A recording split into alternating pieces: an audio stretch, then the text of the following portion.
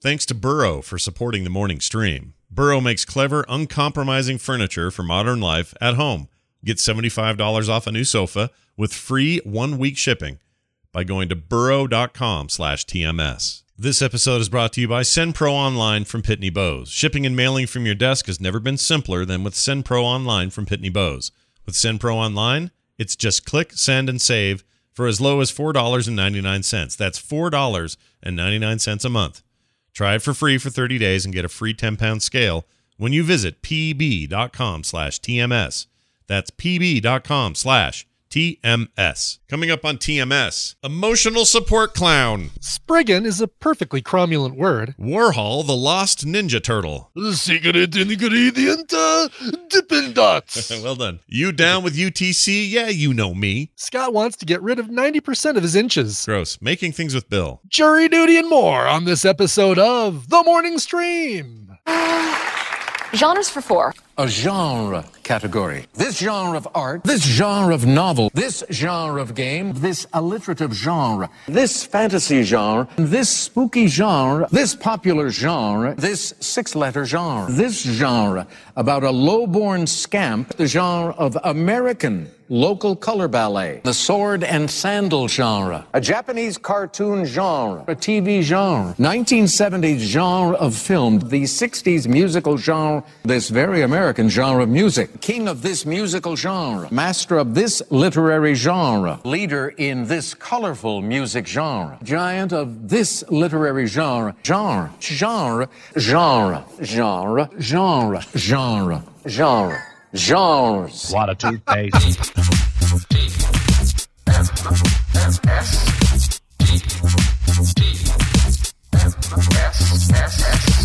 The Morning Stream. That's not a chicken wing, man.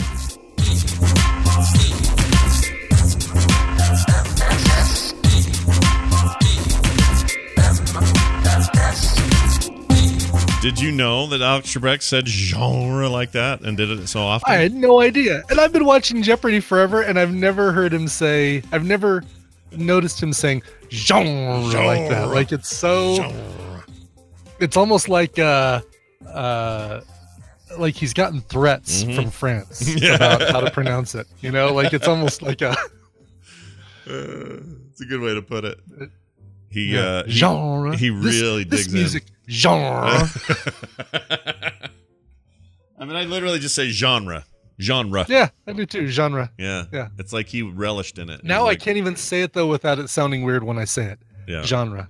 Yeah. Genre. Oh yeah, that's going to be in the, but I love the yacht rock genre. Oh yeah, that genre is there a better genre than the yacht rock? Yeah, he's I play that for two reasons. One, it's funny as crap and I love it. And he's an American treasure. And two, word is his number spiked again, so he's back into the chemo, which is a real bummer. Yeah. So hopefully things turn out for the best for him. His was is a very tough cancer to beat, and it was such a late stage that he's already beaten the odds. So yeah, this is so it's pancreatic, right, or a kind of pancreatic? I know there's different kinds. So I think that's right. Yeah, the one that got Steve Jobs was a little slower on the burn. Like he dealt with it for years. So I know there's some differences, but the ones that are real rough are the ones that show up and 2 weeks later you're out. You're done. Yeah, right. So he's already, like you said, already beating the odds. Hopefully he does okay. But I love that genre. Genre. My new favorite genre of repeated words. Well done. Hey, did you know this? I've been meaning to share this for days, and I have this photo. I'm going to put it in our Discord so you can see it. But chat room, you may have to look this up. The dude in the American Iron Chef, which Iron Chef comes up on the show once in a while. For whatever reason, we bring it up. We do the secret ingredient, and you do the whole... Secret ingredient. Yes, thank you. Yes, that whole thing you do, like, it's great. Yes. We love talking about it. Well, it's funny because that thing that I do is absolutely from the Japanese. Oh, 100%, yeah. Iron Chef, but this guy's from the American Iron Chef. So we are cross the streams a little bit. Yes, so that's what we're doing today. Now, that dude, and the reason that image is him standing there with this John Wick picture superimposed, it just blows my mind. The chief bad dude that's constantly chasing him around that final third movie, or that last third movie, it's not the final movie, is that guy. Right. I didn't know it was that guy. I didn't know Iron Chef was chasing John Wick around. No, and what's funny is I know he's been in a few movies, and I want to say that he's even been in something that we watched for Film Sack, Mark DeCosos. But I don't know why I never think of him as an actor when we see him there, because we separate the Iron Chef stuff so far from the actual acting stuff that he does. Right. Did we see Maximum Impact? It sure feels like it, but probably not. It does feel like it, doesn't it? It just feels like something we've seen. I've never seen him in any of this stuff before, and so here in a second, chat, this will actually post. He's in so much stuff. I had no idea. I had no idea it was that guy. Yeah, and let me see. But I know there was something that we saw. He was on. Oh, Maximum Overdrive? Was that it? No. Oh, was he in that? No. You heard me say Maximum Overdrive, but I said Maximum Impact. Oh. Who, the chat did? I don't know what I heard. No. Yeah, the chat room. Yeah. Only the Strong? No. Crying Freeman? Drive? Did we see Drive? No. Drive's the one with everyone's heartthrob man, the Notebook guy, right? I can't think of his name. Used to be in Disney. No. You're thinking of Ryan Gosling? Yeah. Oh, is that Drive? Driver? Driver. I think it's Driver. Driver, or is it Drive? Yeah, no, you're right. The Extendables. I'm sure I could tell just from looking at that is supposed to be for people who don't know how to search for Expendables and accidentally find that one. Yeah. Kickboxer 5. Cradle to the Grave. I don't think we've seen that. Have we seen? Yeah. So your theory is we've seen. I feel like we've seen. Yeah, but maybe not. I feel like we've seen him in something. Well, definitely saw him in John Wick 3, and that's weird. That's freaking weird. That the guy from Iron Chef is in the Iron Chef. That he is the Iron Chef, right? Because he's the guy. He's the no. The Iron Chef is the chef who wins. He's just the chairman. Oh, okay. Oh, I'm sorry. The chairman. So the Iron Chef chairman shaved his head and is chasing John Wick all over the world. That's what's going on. Correct. Yes, very exactly. Yep. That's exactly. amazing. 7 cuts. All right. Icor says he's also on Hawaii 5-0 and some other stuff. So, he's the son of the chairman? And maybe I'm thinking of the... What's that? They say he's the son of the chairman, TVZ Gun says. Is he actually his son? That can't be. Can it? What? Not the son of Tagaki or Takeshi Kaga. Yeah, that can't be. Right? No. Yeah, I don't. Oh, that was it. He was on Agents of S.H.I.E.L.D. Yes. Oh, yeah, you watched that. I forget. That's I do watch that. What did he play in that? Was he Wonder Man, the Wonder Monkey? He was Chairman Man. The Chairman.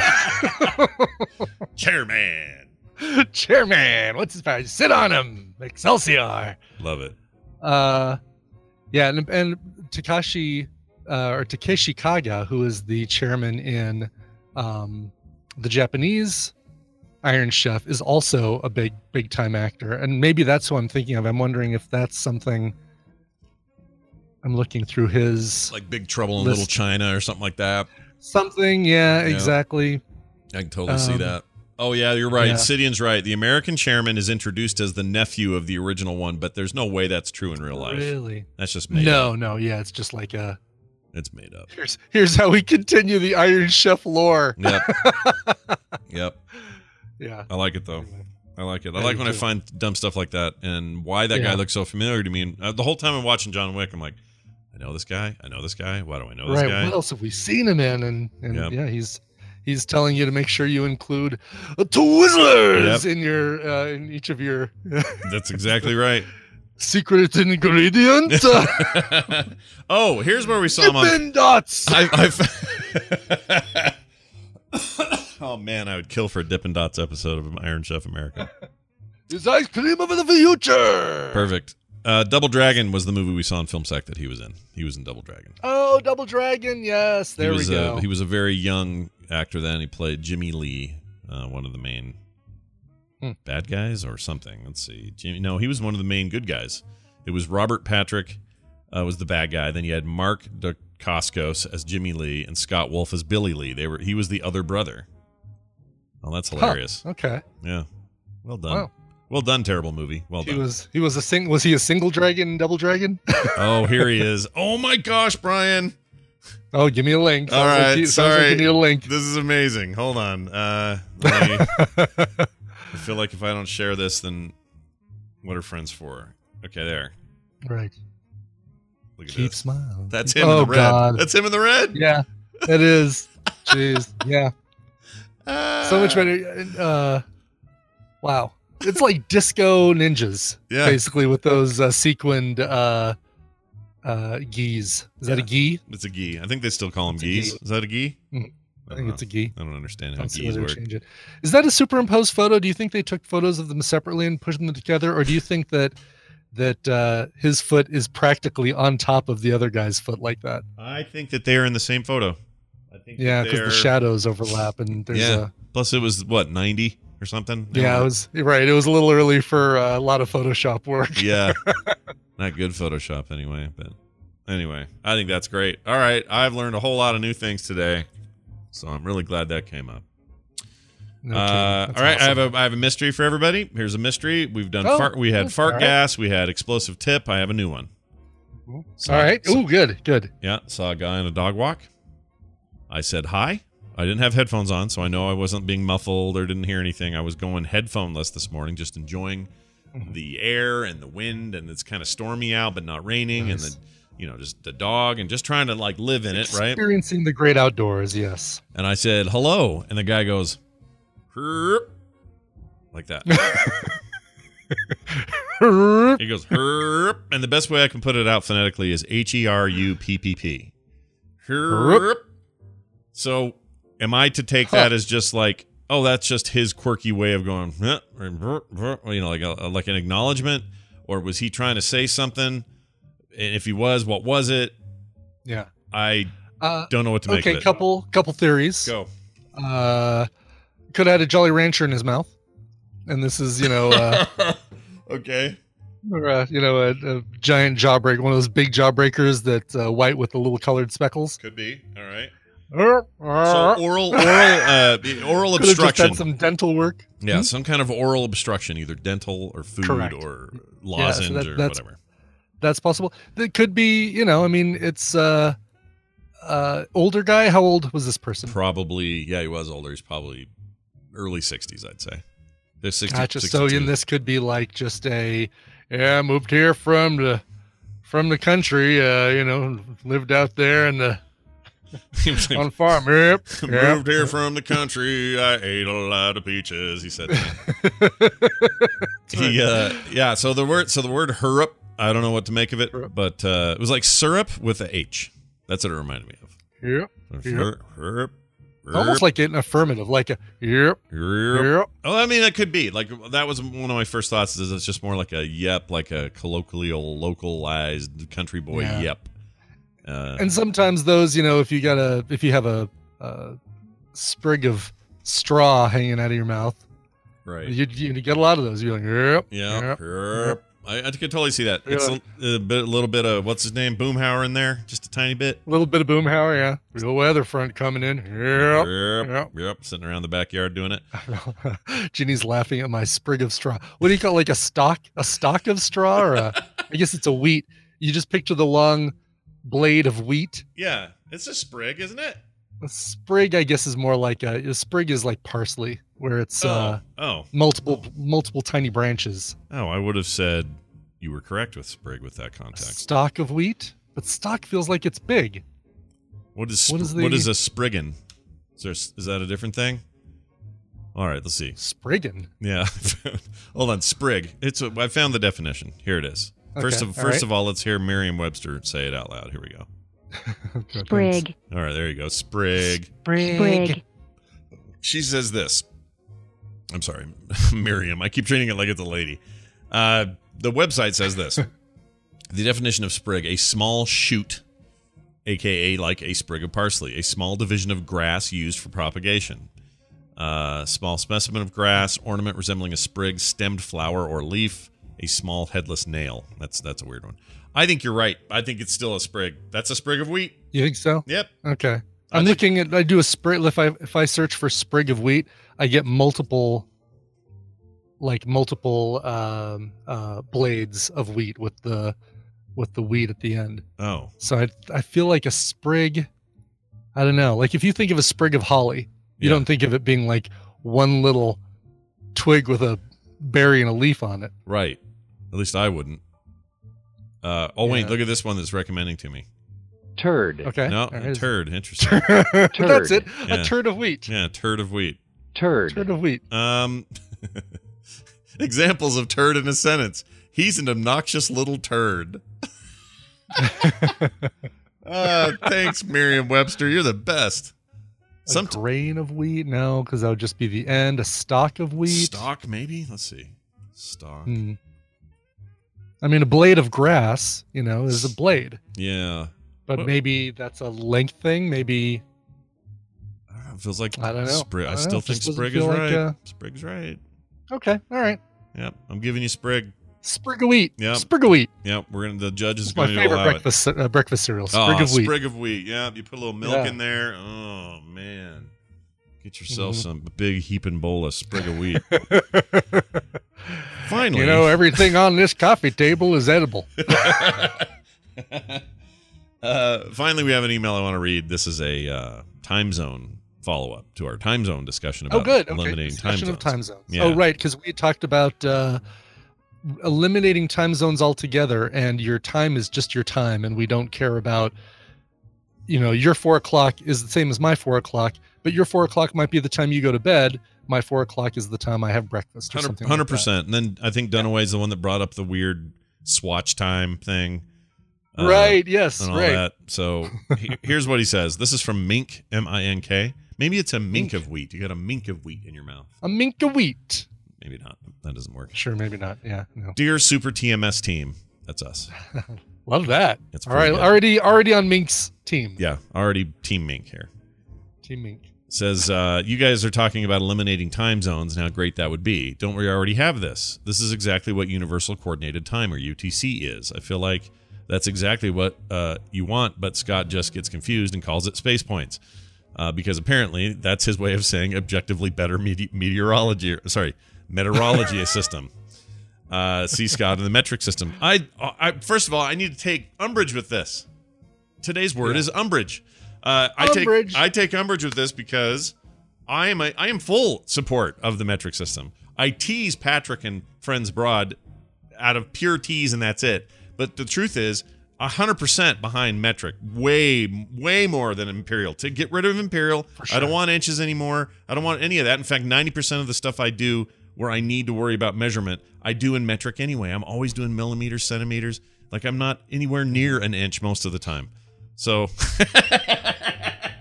oh, don't capture that out. That's a cheap one. That's a too easy one. That's too easy. Oh, that's all right. That's you got to do it. Too easy. Oh my gosh, softball over the plate to freaking Jamie. Anyway, so I'm all for that. So I just want to clear that right up. Now UTC, I have to admit, I don't totally understand it. He says so. Yeah, go ahead. I always thought UTC was just the adjustment you made to your own time to figure out what your daylight savings is, I'm sorry, not your daylight savings, to figure out what your time is in relation to Greenwich Mean Time. That's what I thought too. Like, oh, my UTC is -7 here in Colorado, or I think yours is UTC -7, obviously. Right. But I'm on the timeanddate.com website which has the UTC world clock time zone, and it's 1527 UTC, which is Universal Time Coordinated. Mm-hmm. Okay, this is the successor to Greenwich Mean Time. All right. Okay. So it's, regardless of who goes to this website, they're all going to see it's 1528 right now. Okay. United Kingdom is 1 hour ahead of UTC during summer. Well, already we've got a problem. So it's UTC +1? Is that how you just say it? But that's not good. I don't want. Hey, what time is it? It's UTC -7. Yeah. No. See. Because that's our permanent difference in UTC time. Yeah. Exactly. Right. Brian's right. That's you compare it to UTC, and I always do this when I'm doing international call stuff. I'll go, where are you guys? Well, we're 7 hours behind you. Why do I know that? UTC -7. I know that. So wherever UTC is for you, know that we're 7 hours behind that. But it's not us going, I'll meet you there at UTC -7 o'clock. Right. No, exactly. No, but this would work, again, because like everybody who goes to the site is going to see 1528, now 1529. But the fact that the only way that can work is if it's always the same, and apparently during summer, United Kingdom is 1 hour ahead of UTC. So all of a sudden it's like, we've come up with this perfect system. Let's create a flaw in it so that you can't always use it as a consistent number. Right. Also, someone in the chat asked me how many centimeters tall am I if I'm so good with metric, and the answer is an easy one. It's 191 centimeters. Take that, jerks. Really? Wow. Yeah, 6'3", nice. 6'3" last I checked converts to 191, I believe. Okay. Unless I have that wrong, but I think that's right. Anyway. So would you be able to say, all right, welcome to another morning stream. It's 15:30 right now, and we're about to do da-da-da-da-da. You could do that, sure. You could get used to that? Yeah, I could do 15:30. Yeah. Mm-hmm. What I can't get used to is UTC minus something. I can't do that. Yeah, no, I think we don't. That is how you would just say your time zone. If we didn't go to a universal time and say, around the world, it is 15:30 right now. If we still had to say, no, okay, well, I'm here, so that means it's 8 o'clock for me, which is 15 -7. Yeah, the whole point of this would be to erase the need for you having any different number than anyone else would. Right. It's just that at 15:37, it might be noon, or might be noonday, meaning high sun, in the sky for you. But for somebody else, that might be middle of the night. It's okay. It's still 15, whatever. Yep. And that's the mindset that we'd have to get out of is time and sun placement are completely unrelated. Yes. Doing that. Disconnect them. Cut that cord. Yep. Exactly. 100%. Brian's right. All right, take that, Mink. Come back at me. Come at me, yo, bro. God, how great would that be to be able to say, what time's your podcast on?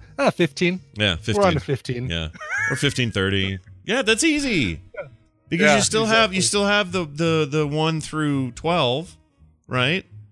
Because it goes 24. You go all the way to 24, and then you don't have to worry about AMs and PMs. Right, you just do the full 24. So you just do the 24-hour clock and just say, "Yep, I'll be going to bed probably around 19. So just let me know, when you wanna get together." Yeah. What are you guys doing? We got dinner at 18, but I'll probably be done about 19:30. 19:30. Exactly. 19:30. See. Right. See, exactly. 19:30. The Love Boat on at 1200. See, this is it's all just cultural hangups. That's it.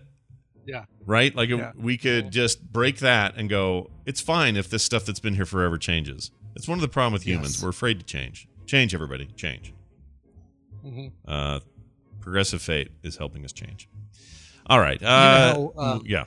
Sorry. How it's kind of older people that stereotypically rally against change, right? Like, so right now, if a president were to say, all right, I'm going to abolish time zones, me and the other world leaders, we discussed this at the G, what are we up to now? G14 summit, because we had a few more people join. Sure.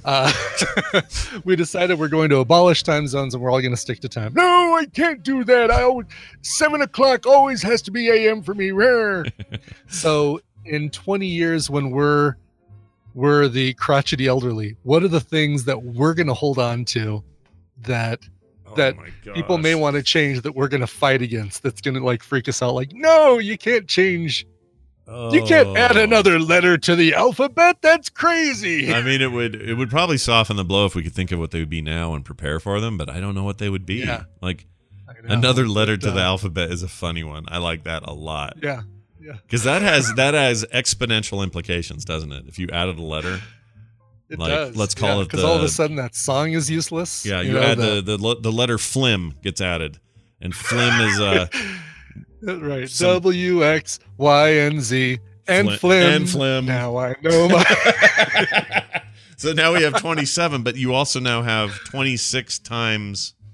Oh, it's just exponential, the changes to words, because you have a new letter to work with. It would be insane. Right. Yeah, yeah. So you just get to add them. Like, oh yeah, do you spell that with or without the phlegm? No, the phlegm is silent. Yeah, the phlegm is silent. It's a silent phlegm. I remember the silent phlegm era. Yeah. But anyway, that's right. The idea is interesting. I wonder what we're gonna freak out about. Like, it's easy to say, "Oh, you can't take my car away." I think that's gonna happen sooner or later, and I'm kind of ready for it. I'm not that worked up. You mean take your car away like you're too old to drive? No, not that. I don't care about that. I mean, like, cars have gone full automation. No one's driving them anymore. They just pick you up and take you places. Well, you're saying you're going to take your control of your car away. You're going to keep your car, but it just won't. You won't be driving it. You'll just be sitting back. There was a video. In theory, you won't even have those. Like, the car will be, you'll just have a service. You'll pay $300 a month, and a car picks you up when you need it. And it's just, here's a robot car in the front yard, ready to go. Grandpa, get in, like that kind of thing. Sorry, yeah, I interrupted you. You were saying no, there was a video last week of some dude full on sleeping while his Tesla drove down the highway. Yeah, that thing. It's actually possible, because that thing will. I mean, even my car. We have this newer Passat, and that thing. I didn't know it did all this, but I had it in what's it called? Not autopilot. Whatever it is, where you. Lane management mode or whatever it is. Yeah, I've never even seen that before. So as we got next to a truck, a little thing would come up on the screen. It would show like proximity warning, and then without me doing anything, it just slows down. And I'm like, oh, interesting. I get in the other lane where it's open and clear. It speeds up on its own again. Like, it knew that it was time to do it. Now, it wasn't going to turn for me. The Teslas will do that. The Teslas will actually make the lane change for you, so you can kind of sleep. You're not supposed to, but you can. Mm-hmm. Right. But that kind of stuff, it's just going to get better and better and more prominent. We're going to get to a place where there are going to be people who are like, you ain't taking my keys. I want to own my car. And then some of us are going to be like, nah, it's fine. Just pick me up. I don't care. It's just a means to an end. Like our love of cars is a lot like our love of anything, guns or anything else in this country, where we just get so ownershipy about it. But at the end of the day, we've kind of forgotten what the point was in the first place. The point isn't ownership. The point is A to B distance traveled. That's it. Yes, right. So exactly. As long as I can get to the Piggly Wiggly to get my my Metamucil, then I don't care if I'm driving or the car's driving me. Yep. And if I could pay just like a flat, I don't know what, maybe it's a usage thing, but I don't know what company this is in the future, but I just pay my flat $150 a month. And that just means I pull out my phone or whatever equivalent voice thing we're doing, activate, and we just go, pick me up at 2. And the car just pulls up. Yeah. There it is. Robot. Nobody in it. Just me and the robot. And it's totally great if you can be ahead of the game like that and know when you want to go somewhere. But how many times a week do you kind of spontaneously say, oh, I need to go out and get we just ran out of toilet paper. I need to run to the store. And I guess even then you're not saying to yourself, oh no, I can't wait 10 minutes for my Uber to show up. Right. Because we're out of toilet paper. Well, and the theory in my head, the theory is that these things are so prominent and they'd be everywhere all the time. Yeah. That you would. So there would always be one readily available. Yeah, you'd have one in 30 seconds or something. Now there's tons of questions and lots of issues about does the robot know that the guy just barfed in the back seat? I don't know if he knows that. Like, maybe there needs to, there's a lot of questions. Lots of questions. I'm not saying this is easy, but we're getting there. That first week that I was driving for Lyft, I think it might have even been the first day, I took a guy to the airport who was flying to Germany. He's a developer engineer that works on smart cars, but more on the part of the decision making of smart cars. So they can tell, all right, well, there's a pedestrian over there and there's a car on this side and I'm going to stay, going this way. And he said, the problem with smart cars isn't getting from A to B. We've mastered that. Yeah. And it isn't, it's how to stay in the lane. That's not the problem. The problem is when the car is faced with the choice of, do I, I'm about to get in an accident and I have two choices. I either veer right and kill the driver or I veer left and kill a pedestrian. What do I do? Oh, man. And I said, well, that seems like it's just a preference pane, just just open up the let the driver choose, my life is more valuable than, and then little check boxes for Oh, I love it. Like in your phone when you want, like your notification settings. Oh my gosh. Exactly. Yeah. See, that's an interesting wrinkle on the whole thing. Wrinkle. I don't know why I said it really that twice. is. Yeah. But yeah, like I find this kind of stuff fascinating because we don't actually know what the end result's going to look like. But when we get there, there are going to be plenty of people to answer your original question who are like, not a chance. Forget it. But there'll be some younger generation that's like, we're already doing this. What's wrong with you, old man? Just like we do, just like the generation before us did, just like the one before that did. Exactly. We just that's why I expect that we seem like we're super open-minded right now, Scott. Like, oh, metric, bring it on. Hey, universal time, we'll take it. Yep. But wait till we're 80 and they're saying, all right, we're eliminating the vowel E. Yeah. Yeah. It's gonna throw us off. How can I watch my Wheel of Fortune now without an E? You're going to throw off the whole Wheel of Fortune economy. Those things used to cost $250. Pat Sajak's not going to live forever, you dipshits. Or we'll just sound like this. Boot edge. Boot edge. Boot edge. All right. We've solved the world's travel problems. Now...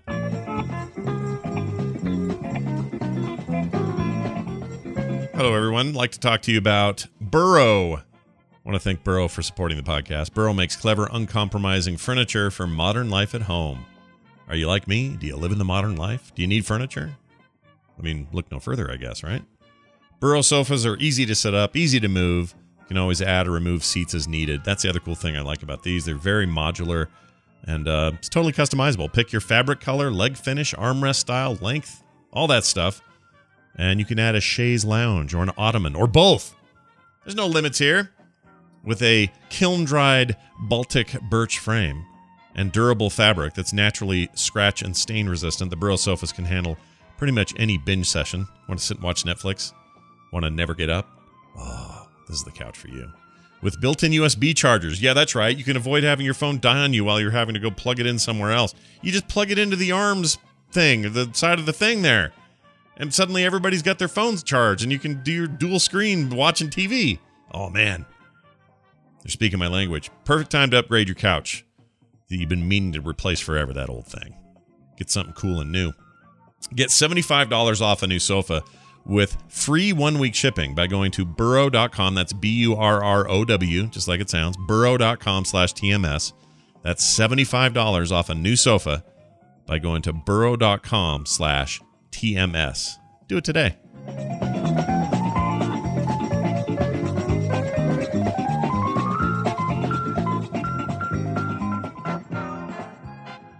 This is your radio newscaster with another exclusive sensational summary of world and local events. Hey, look at this. It's the news, and it's brought to you by who? The Diablo Show. Are these old show notes, Scott? The Diablo Show. What are you talking about? Just kidding. It's coming back. There's something in the air. Get it at frogpants.com/Diablo. Available in English and Esperanto. I wish that was true. You promised a thing. I'm not going to learn Esperanto. You can take your universal language and shove it up your keister. You dirty millennial. I don't know why I added that on there. It's fine. I have to be a lot nicer to millennials because A, I think I'm wrong about them. I think they're going to be great. Mm-hmm. And B, one of my oldest daughter is technically on the very edge of. She's on the Buddha edge. Is she on the Buddha edge of being a millennial? So she's kind of right there, and I don't want to give her too much heat. But anyway, let's get to the news here. Yeah. My point is, so this Diablo thing hinges on one really important thing. All expectations are all of November 6th or whatever.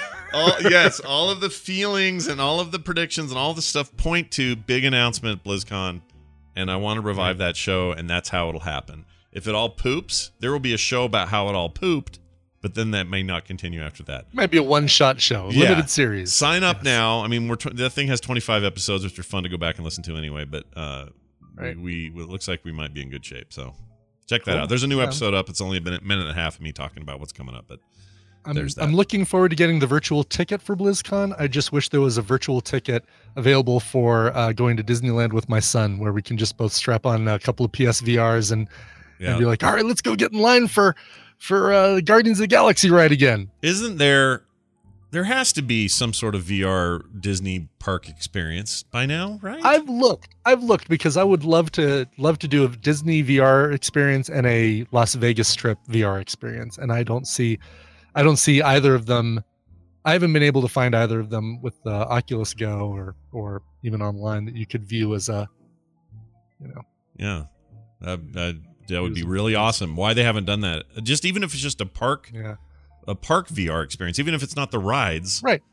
That would be really cool. Being And able if updated for the Star Wars stuff and updated for other changes and renovations, that'd be so rad. I'd do that. Experience the joy of waiting in line for rides without the experience of riding the rides. Yeah, exactly. TVZ got a nice memory on the Diablo show bringing up Deadmau5. What's Deadmau5's real name? Anyway, whatever. He called the show once under his real name and left a message on the Diablo show because he was really into Diablo, that guy. In fact, famously had a level... That's cool. Oh, what was it? Level 700 something... I can't remember the name of the damn thing you get when you get those extra levels. Anyway, whatever it is. But anyway, he had this hardcore character, which means if he dies, he's dead. And it's gone, and everything that he's been working towards is permanently erased. Oh my god. Oh yeah, and Paragon's the word. Sorry, Paragon level. 750 Paragon levels. That represents, I can't even tell you how many hours that represents. That is just an insane amount of play.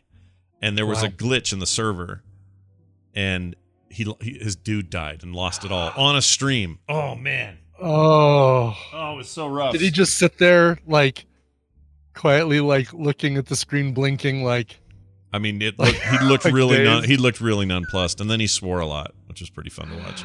Sure, yeah. But he called the show one time, and I didn't even know who it was, and someone pointed it out, and I was like, "What? Are you kidding? That guy called the show." And I went and checked his voice, same guy. Do you remember all that? I was making kind of a big deal of it. I do remember that. Yeah, I forgot about that. For some reason, I didn't remember that was Diablo. I thought that was. I guess if I would have thought about it, Diablo would make the most sense because it wasn't StarCraft. I know it wasn't WoW. Yeah, definitely not WoW. And then that was also the dude who plays Deckard Cain. We got him to call in once. That was John's doing. That was cool. So I'm just excited to get back to it is what I'm saying, if Diablo's real, if there's really going to be a 4 or whatever it is in the future, I'm ready. My body is ready. All right. Brian, let's get to this here. Yes, sir. Yes. We got a funny thing sent to us by a listener. I'm going to open this up. It was sent via Twitter. This is a news item, but also just the way it's presented is pretty funny. So it comes in the form of two things, a Reddit post and then a follow-up tweet from two totally different sources. This came to us from M to the C, or Mickey BC23 on Twitter. And the original post came from somebody. It was posted on the subreddit Legal Advice in the UK. And the guy's name is I don't have his name, but anyway, he posted this: about to be sacked from work. Can I hire a clown to support me in my meeting? That was his question. And then he went on to describe. He says, I effed up at work and I'm pretty sure I'm going to be sacked. They invited me in for a meeting where they're going to sack me. They told me I can bring someone to support me. I want to hire a clown to support me. I'll get him to blow balloon animals and mime stuff. Can I do this? Can they stop me? I love the fact. So that's not a thing that we see here in the U.S. Like, if you know you're going to get fired, you don't get invited to a meeting and say, by the way, you can bring somebody to support you, right? Like, you don't get offered, like, because I when I first read this, I thought, oh, someone to support you, meaning like someone you work with that can back you up and say, no, he didn't mess up. This was something that he, this is his part of his job, and it was a misinterpretation of this factor of his job or whatever. Right. Or he's usually really good, but basically having an emotional support person basically is what this is. The chat room's right. They're saying this is such a George Costanza move. I couldn't agree more. It's totally something George would do. But it's you're right. Like, I even think there were a couple of Office episodes where Ricky Gervais's character had to fire someone and they had a support person in there. I think that's a common thing over there or something. Sounds familiar, yeah. Something like that is in my head. But anyway, so here's the fun follow-up. That was in, they don't have the date, or do we? No. But that was a big deal. People laughed or whatever. Then in a separate, unconnected tweet from the nzherald.co.nz, this is in New Zealand. Right. Right. This was in New Zealand, not the UK. Yeah. In Liam Stack is the reporter. And here's the reporting. is the headline. A New Zealand man brought an emotional support clown to a meeting where he knew he'd be fired. The clown blew up balloons and folded them into a series of animals throughout the meeting, then mimed crying when the man was handed a pink slip. The guy did it! I love that last bit, like, like when the guy gets fired doing the whole miming. Because you can just see, like, the lower lip sticking out. Yeah. Oh, that's so good. So good. Sometimes the internet is wonderful, you know? Yeah, it really is. Sometimes. Not always, but sometimes. And this is, for this thing, they say it's a redundancy meeting. Like they, you know, it's in the you're article getting laid off because you're, you know, not because you effed up, but because you're, well, unless that's the excuse they say, your position is no longer needed. Yeah, redundancies are, what do we call them? Layoffs, I guess. Layoffs. That's what we call them. Yeah. Reorganization is the, you know, the diplomatic term. Oh, we're having a staff reorganization. Oh, it looks like somebody's getting fired. Yep. I'm going to draw some scary clowns, by the way, for Halloween. That's my next thing to do. They are all the rage right now with between Pennywise and Joker. You know, clowns are the hot new thing this Halloween season. Boy, that Joker dude, that thing's getting all kinds of praise. It really is. Yeah, I'm really excited about it. Yeah, I'm too. And there's no, like, as far as we know, there is no mention of, like, this thing doesn't say it takes place in Gotham. It doesn't say there's a Batman or anything, right? I mean, It is just like this Arthur character is. I mean, they may in the movie make reference to it being Gotham, but so far they haven't shown any of that. So far, I haven't seen anything. Yeah. And one would think if they're going to not rewrite, but kind of retcon the creation of the Joker and fill in a bunch of holes, this would all presumably happen well before Batman is Batman. So right, that's true. Oh. Sidian and LC Knight say that Thomas Wayne and Arkham are both in the trailer. Oh, so, okay, really? So interesting. All right. I didn't know that I was seeing Thomas Wayne. I need to go watch the trailer again. I guess I need to as well.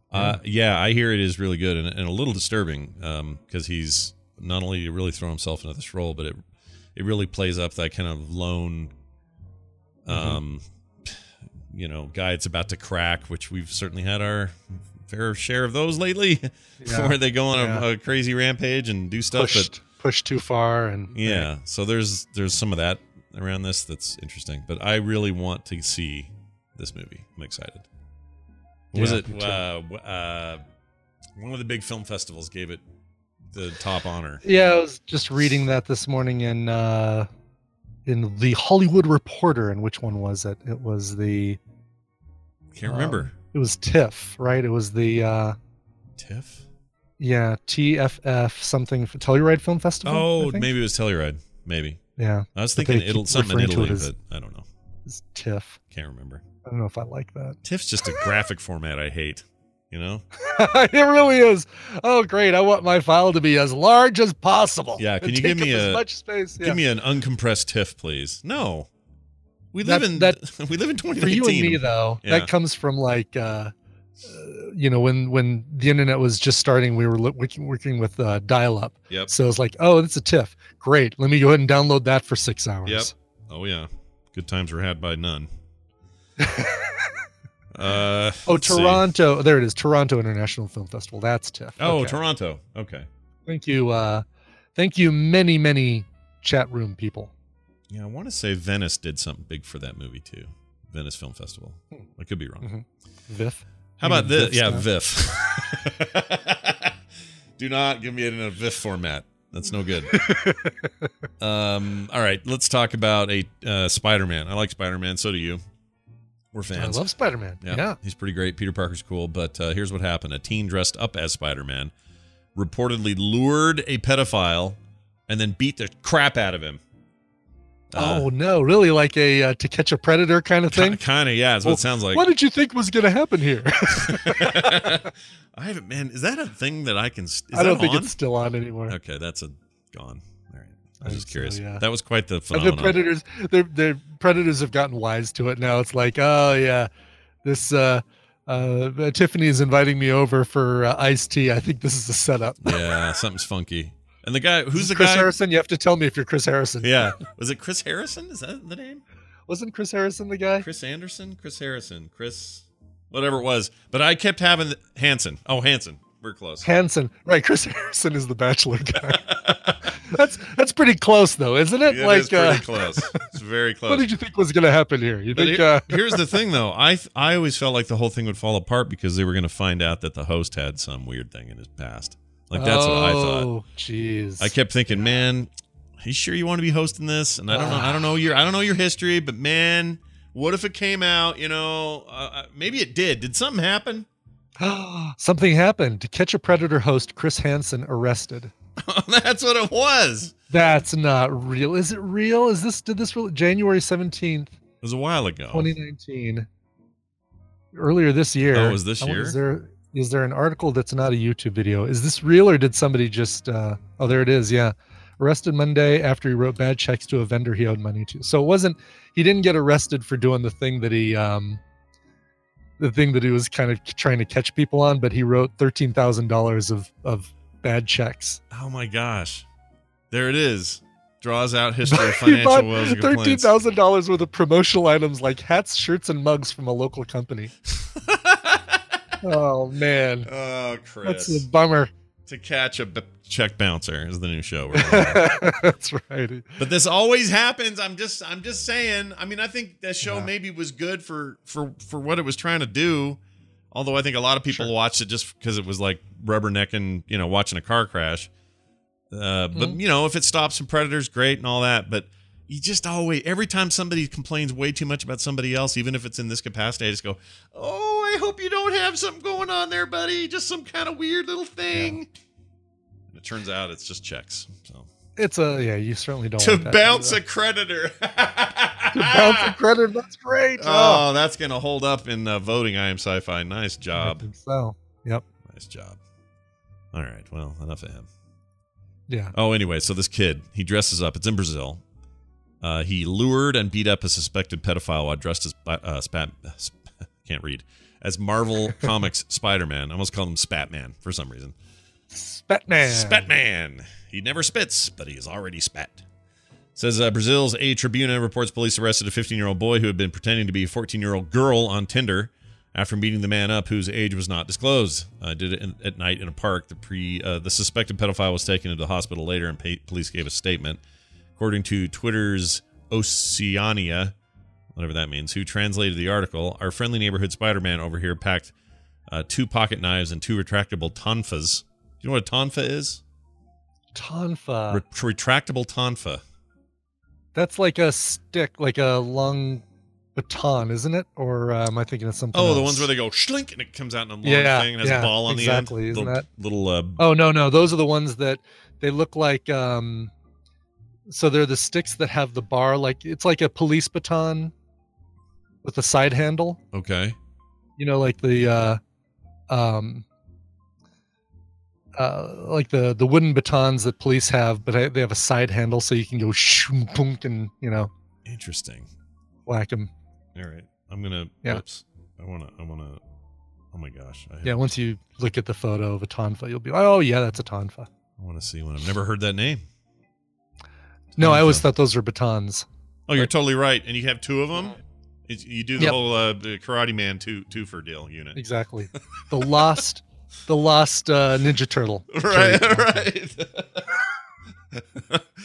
Antonio or whatever. Antonio would be let's see. Who would be the last artist that they use? Warhol. Warhol carried tonfas.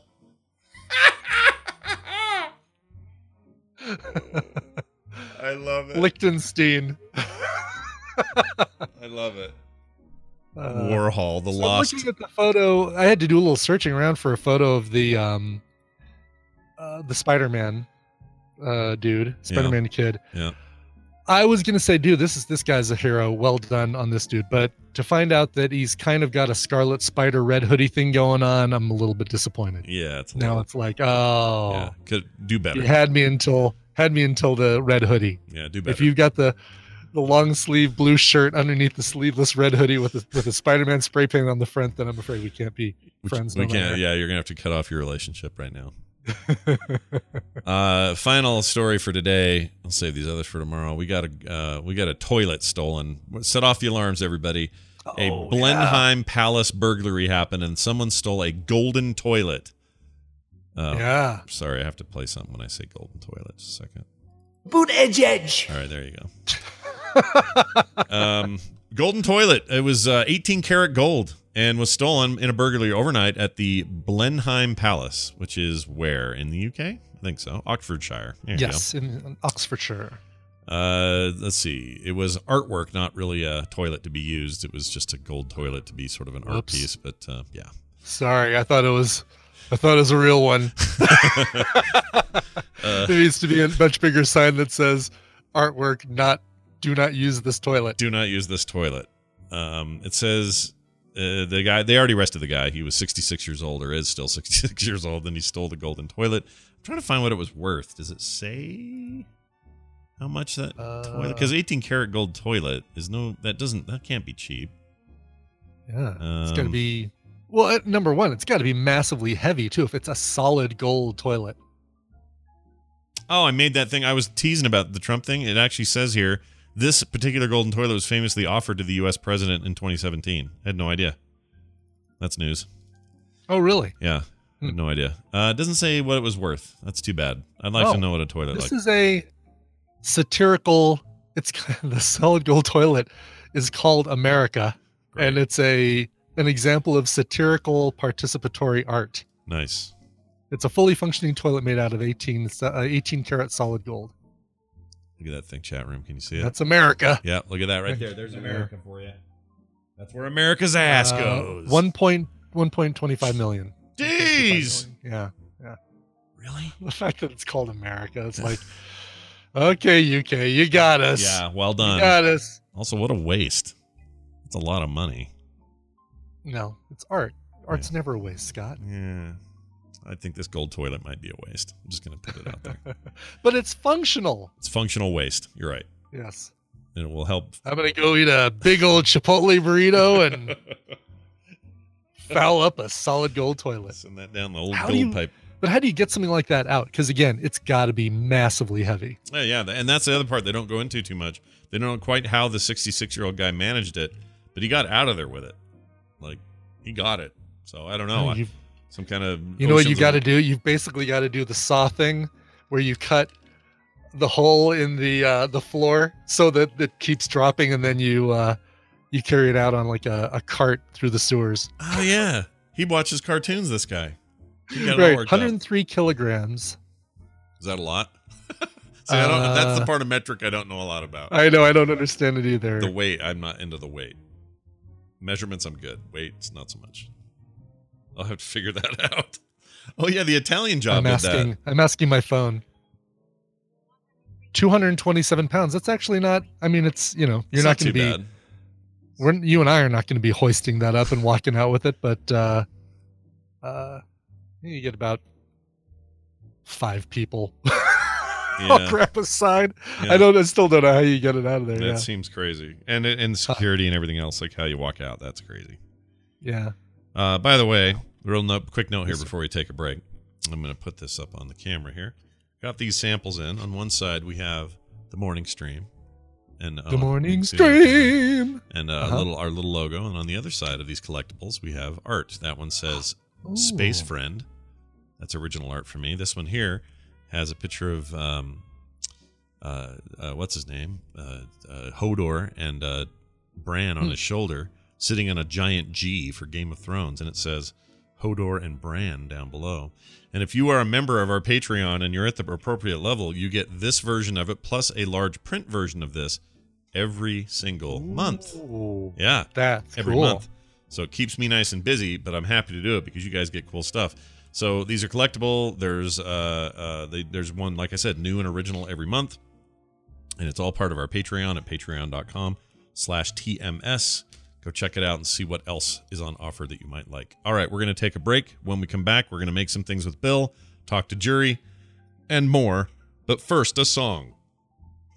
Right. All right. Well, this is fun. This is here's a band that gets inspiration through Led Zeppelin, Super Nintendo, and Wasted Days. They are from South Sydney, 5-piece band. They bring contemporary psychedelic into focus for the working class. Pub rock in Palace City is their tagline. The band is called Sketchy Fancy, which already you gotta love a band called Sketchy Fancy. They have a brand new album that just came out last Friday. It's called Good, Bad, Happy, Sad. Boy, Sketchy Fancy, Good, Bad, Happy, Sad. It feels like I'm playing Taboo or something.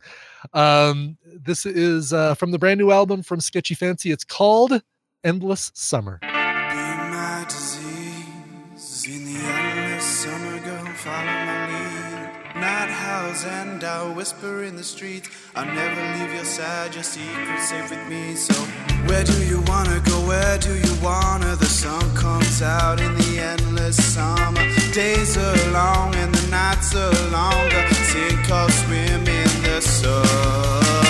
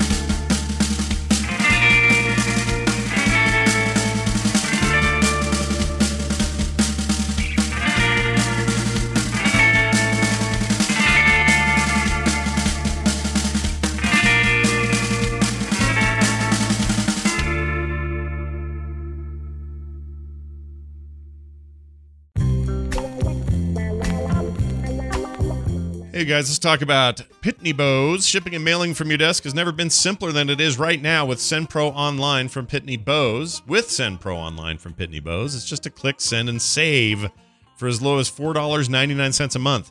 That's $4.99 a month. It's crazy. Send envelopes, flats, and packages right from your desk, and you are back to business in no time. And for being a listener of TMS, that's the morning stream, you'll receive a free 30-day trial you can get started with right away. And to help you get started even further, a free 10-pound scale to ensure that you never overpay. Save time and money on mailing and shipping with SimPro Online. Again, starting at just $4.99 a month. Qualify for special USPS rates for letters and priority mail shipping. Calculate exact postage online and print from your PC or Mac. Go to pb.com/TMS to access the special offer for a free 30-day trial plus a free 10-pound scale to get started. That's pb.com/TMS. Experience shipping made simple with a free trial of SimPro Online from Pitney Bowes.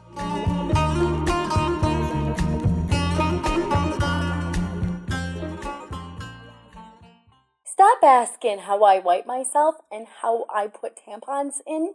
That is highly personal, and I will never tell you how I wipe and put tampons in. Stop asking me personal questions, please. What's that you found? A hat.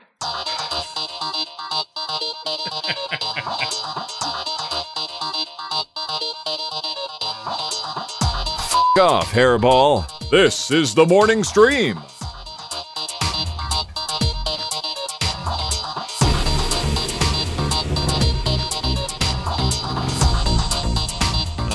That cracked me up. Chat room seems a little offended by it, but it wasn't me who said it. I just found some My YouTube guess girl. is that she's got some sort of physical handicap that makes that a valid question, or not a valid, like you still wouldn't ask a person. Yeah, still should probably keep it to yourself. Exactly, but I'm guessing, Yeah, she was a sport about it, and it made me laugh, so that's why it's a clip. Hey, welcome back to the show. We're back, and it means we got to get Bill all up in it, because that's what we do. Got to show Bill the latest thing I've printed from my 3D resin printer. Ooh. Don't know how well this will show up on camera because it's something other than the helmet thing you did before. Yeah, so I showed you the Star Wars helmet. Did I ever show you this guy, the zombie hunter dude? I don't know if you did or not. Let's see. Oh, look at that. Have to see. Oh yeah, no. I think I did see something, but I think I saw it. Yeah. I don't know how I saw it. I don't remember now. Yeah, I sent you a photograph. Well, here's this. But Bill just isn't thinking about danger. Welcome to the program, everybody's favorite Tuesday maker. It's Bill Duran, everybody. Hi, Bill. Good morning, friends. Good morning. Got my green milk. You really subscribe to that green milk. Like, you're in. Yeah. You're all in. So well, I got one of those creatures in my backyard. I milk them every morning. Yeah. Get out there. Well, if you don't, they get all hard and painful. The alien's teats, I mean. So you got to be careful there. Give that thing some relief. Hey, Bill, it's good to see you, have you, and hear you. Do you come with us with some awesome thing you're working on this week? What's going on? I have some fun stuff to chat about. So I make a lot of things, like physical things in the real world. It's right there on your business card. Yeah, sure is. But there are a ton of digital skills that I use in the making of things. I thought I'd talk a little bit about some of those digital skills. Also, before I get started here, it's a good idea to Google free alternatives to Adobe programs, because there are a lot of Adobe programs that creative people use, and there are free alternatives for all of them. Now, I pay for the whole Adobe thing for my business, so I use all of those, but there are free options out there. Yep. Or sometimes there's options that are just less expensive and buy once and not subscription based. Like there's a lot of sort of stuff in between. Always a good idea. I'm like you. I subscribe for business, and I still think it's the best suite you can get your hands on of all of these tools. That being said, if you're somebody who's just like, I just need to edit some photographs, or I just need something to touch up this or that, or if even artists, it's like I just need something I can draw on and it's all I need and I don't want to pay monthly for it. There's a lot of alternatives out there. Mm-hmm. In fact, I don't even use Illustrator because I find it to be an unwieldy beast. Yeah. I still use Inkscape, which is free. So interesting. I've been using Procreate way more than Photoshop for art. So I feel you. Yeah. So photography, just generally as a skill, it's never been easier to get into photography. it can be so useful for so many other creative endeavors. So I use my photography to show off my finished props. I use Photoshop. After the photography, you learn Photoshop and Lightroom, and I use that to create graphics for my props that I print out. Like we did the Fat Man nuke launcher. There was like a gauge on it. That was a graphic we had to do. Mm-hmm. So photography, Photoshop, and Lightroom are all super useful for pretty much any creative skill that you're working on. Right. That's true. How do you feel about GIMP? Have you used GIMP lately? Yeah. I don't like that as much as Photoshop. Yeah. It's a little weird. It is a little weird. It's better than it's ever been. I was just saying this to the chat room. But here's the thing with GIMP. When GIMP started, it's this open source project, which is cool. It's free, which is cool. And like technically, sort of prowess wise, it has kind of everything you would need in terms of output and formats and the ability to convert and do all the things you need to do on a professional level. The problem is they were so anti-Photoshop as like, look at us, we're the alternative over here, that they went all punk rock with it, and it worked against them for a long time because interface-wise, keyboard shortcuts, like they decided to go everything different. Does Photoshop do it this way? Oh, well, we're going to do it a different way, not for any other reason except we don't want to be like Photoshop. So they worked really hard to do that, and I think that was a problem. Because a lot of people want to go from Photoshop and their workflows that they already know to something that will help them pick right up, maybe turn some twists and tricks, but similar conversion. And a lot of software does do that. I can name 5 pay-once alternatives that do a really good job of helping you feel like you're not having to learn a new language to go use a new a new photo editor.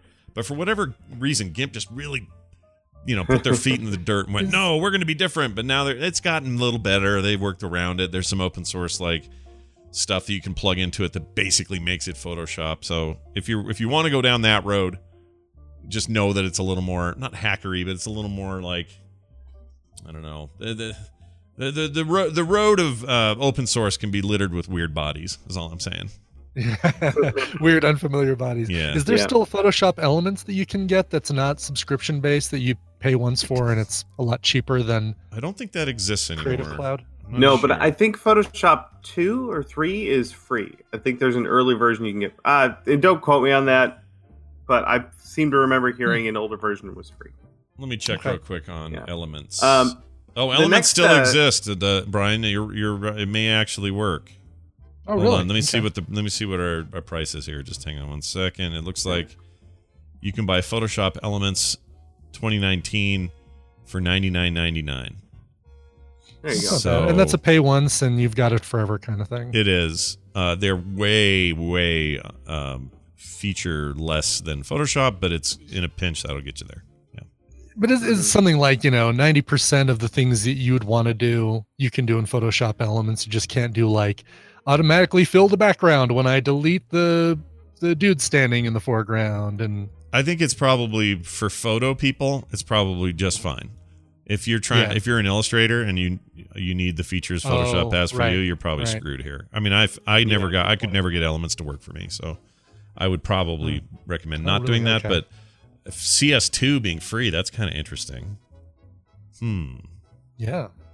Have to go look and see what features. You have to be a student or something to get that deal, or I don't know. Is it just out there? Bill, it's probably just out there, right? You probably just get it. Yeah, I think so. Wow. I already paid for it, so I didn't go ever check. Yeah, I don't either. I've actually kind of bought all in on the Adobe thing. It totally pays for itself. I use Audition constantly for all the podcasting and editing I do. I use Photoshop. I use Illustrator when I need to.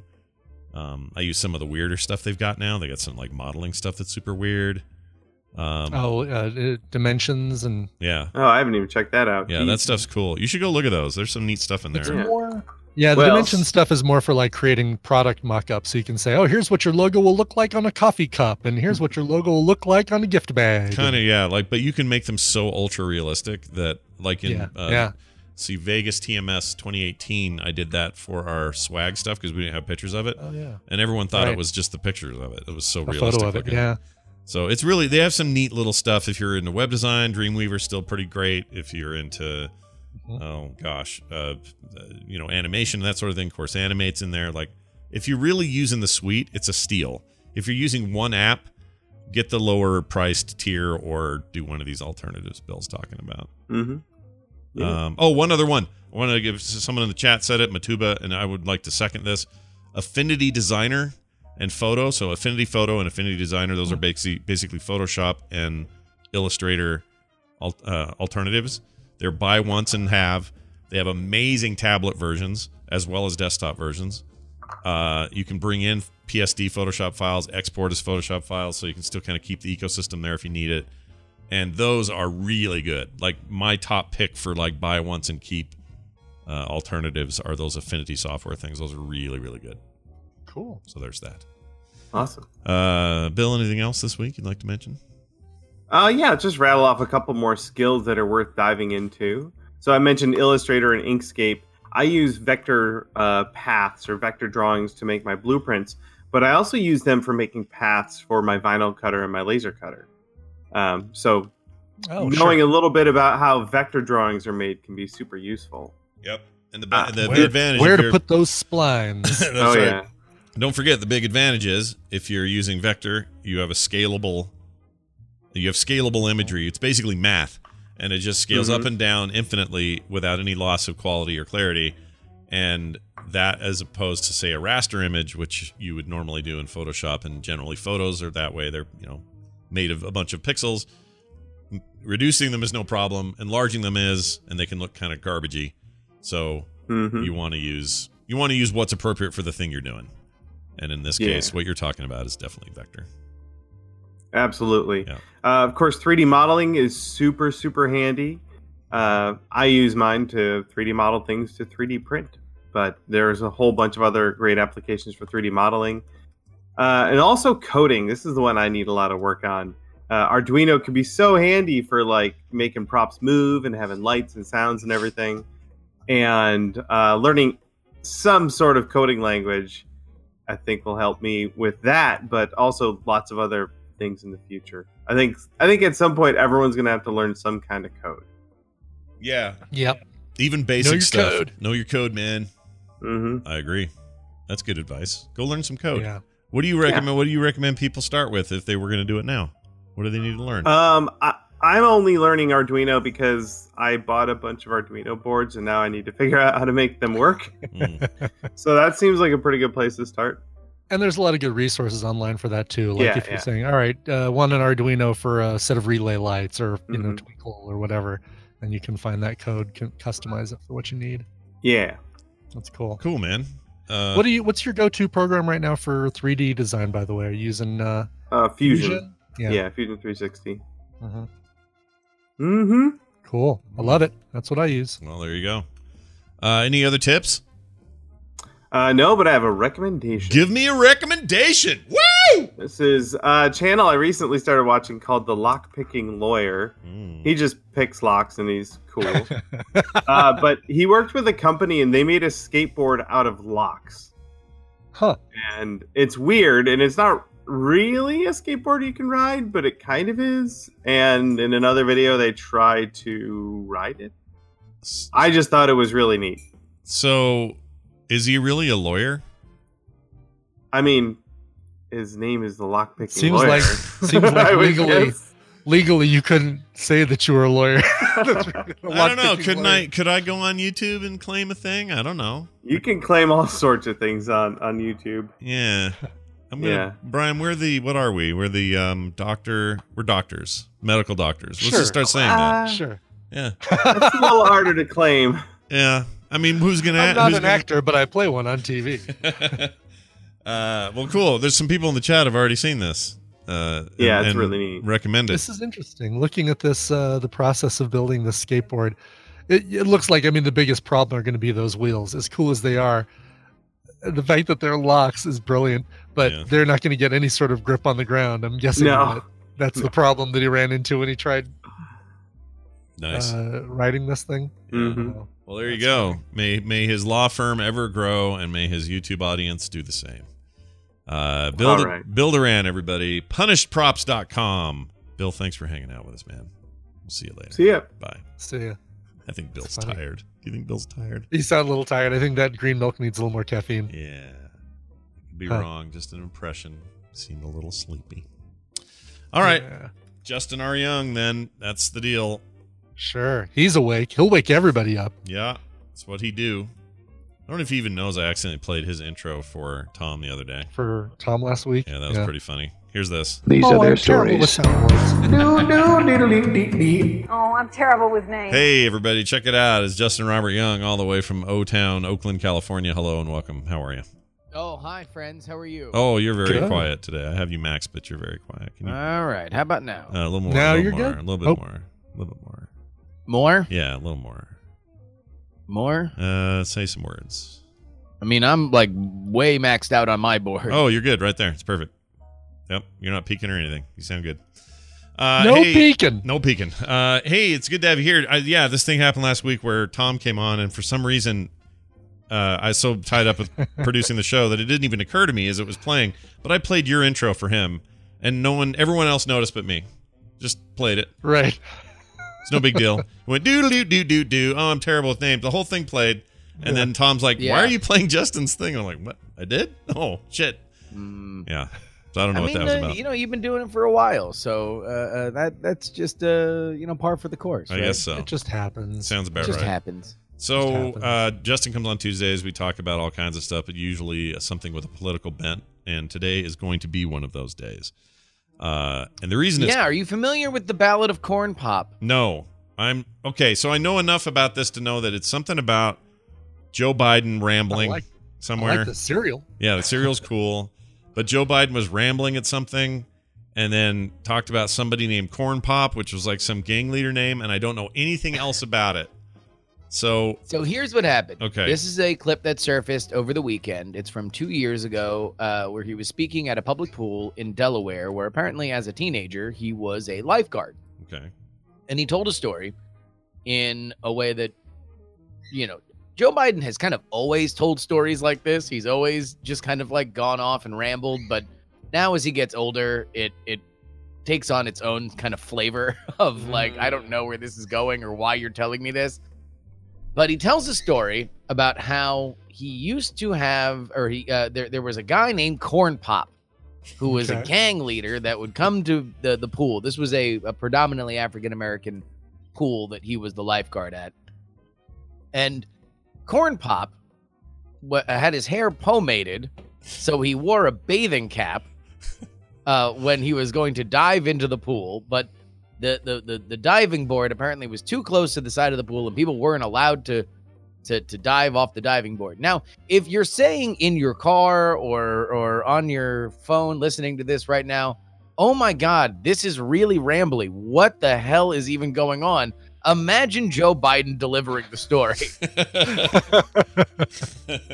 So he tells Corn Pop, hey, Esther, get off the diving board, which is a reference to Esther Williams, who is one of the stars of those, like, those old movie diving and swimming right, the synchronized Billy Birksey or Billy, I think they're Billy Birksey movies. Exactly, right. Whatever. The ones where all the ladies swim and they're wearing lipstick and they're smiling and they're all looking up at the camera in like a circular formation. Exactly. There's orchestral music playing. Yes. Esther Williams, apparently one of the stars of those movies. And referenced Bubsy without Berkeley. flinching Berkeley, in this in this story. Yeah. So Corn Pop gets upset and says, I'm going to meet you outside. And so him and his gang go by Joe Biden's car. Joe Biden apparently, thanks to a friendly maintenance man, walks out with a length of chain that he's going to threaten to hit Corn Pop with because Corn Pop has a straight razor that he was looking to slash Joe Biden with. He says, hey, look, I don't regret kicking you out because you weren't supposed to be on the diving board, but I apologize for calling you Esther Williams. At which point, Corn Pop let him be. Really? This is the story. Now, you say this is a couple years ago. Why is it coming up again? What brought it up again? Just people finding old video and going, remember this? So here's the funny part about it is that initially, I think it got traction because people believe Joe Biden, along with telling rambly stories, oftentimes tends to kind of stretch the truth a little bit. Maybe gets a little bit outside of the facts. Sometimes it's harmless, sometimes not so much. And so I think initially people were like, oh my God, this is a very obvious lie. There's no way that some dude named Corn Pop was going to slash him with a razor blade and he, bravely ran him off with a length of chain. Yeah. Now, what wound up becoming hilarious about it is that all the other stuff that he has done, which has had very little kind of pushback. It's like, he had this thing a couple weeks ago where he said that he had pinned some medal of commendation on a member of our armed forces, but all the details really didn't make sense, and it didn't seem like something that would have happened. And there's really not been a lot of proof that what he said was correct. As far as Corn Pop goes, it was 12 hours later and an avalanche of proof that indeed he was, there was an eyewitness that witnessed the event. He definitely has employment records that he worked at that pool. They found the obituary for Corn Pop, who died in 2016. And it's in the paper, that he's Alfred Corn Pop Johnson or whatever. So the whole thing turned out to be a real story. Absolutely, totally, 100% real. So Wow. that was something that people initially were trying to clown him on, oh, this is exactly the way that somebody like Joe Biden would look at an African American in that situation, if it indeed happened at all. And it turns out it's exactly the way he said. He just was a super rambly guy telling a super rambly story. Which, if you go on my Twitter, I mashed it up with Grandpa Simpson telling a story, and I was shocked at how well it fit together. Oh no, it goes perfectly. So that brings the larger question to bear here. Biden is being accused of being too much of an old rambly grandpa to be a good president, or if really that he's just too old to be running. That I've heard the same people in the same breath say Trump's too old to run again. Age is an issue, and there should be a cutoff. I've heard people argue, but in his case, it does seem like if you're going to have, let's say the Democrats, what they want is somebody to go in there and clean up the mess Trump made. Okay, let's just say that's the thing. It seems like you're going to want somebody with some energy that isn't just wanting to tell you an old tale.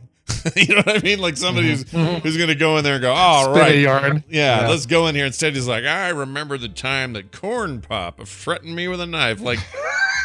It does seem a little antithetical to their goals, yet there he is, the front runner, because of his name, prominence, last job. Well, let me ask you this. In the abstract, because I do think that optics matter. Yeah. People got on my butt because I was I made a big deal about the fact that during the debate last week, Bernie had a really hoarse voice. Yeah. And I'm like, look, whatever you think about that, he's old.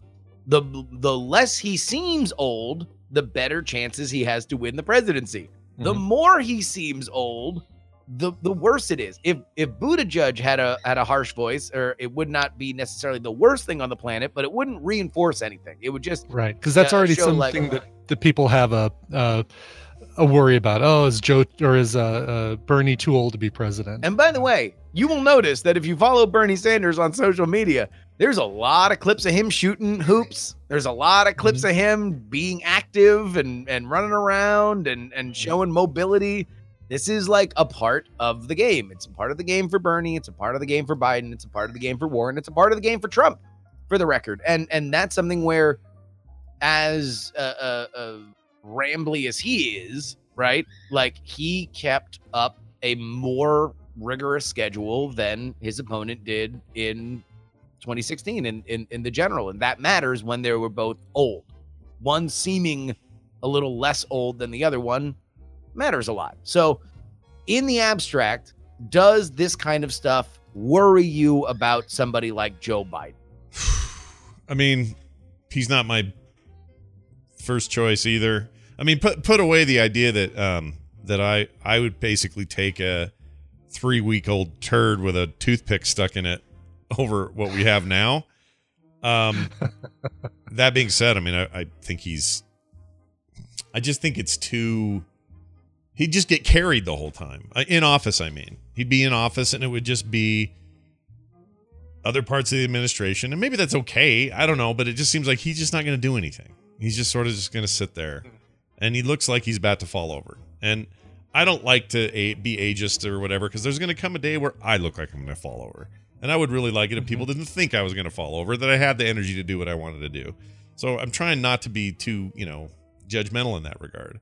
I mean, there is a context to that, though, right? Yeah. Because if you look so old that you were going to fall over, then the question would be like, is he going to get that cartoon done? Or like, are we going to get another episode of the podcast? Like, not like, hey, is this going to be the most powerful person in the world? Yeah, that's a great point.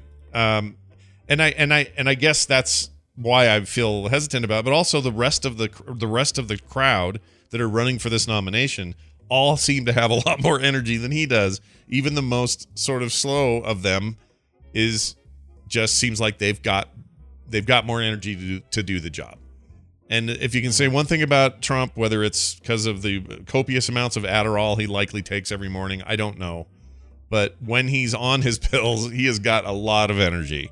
And that matters. Like, it matters not just in the optics, but it matters in, whether his base continues to support. If he looked weak and slow and slurred his words constantly, I think they maybe would start to feel differently about it. But, he's not quite there yet.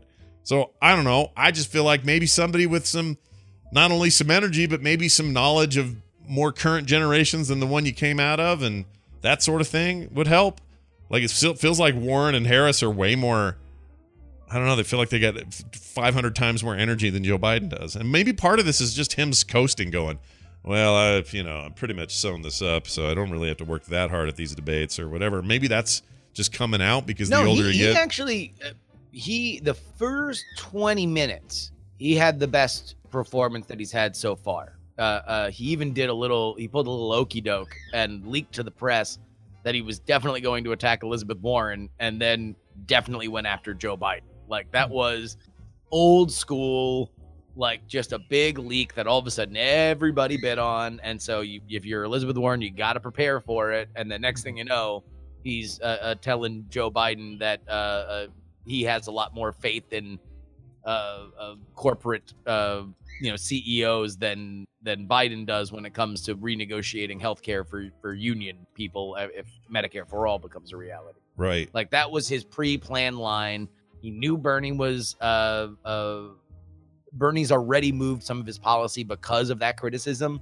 Yeah. So he was there to hit Bernie, and he did. And I think it was fairly effective.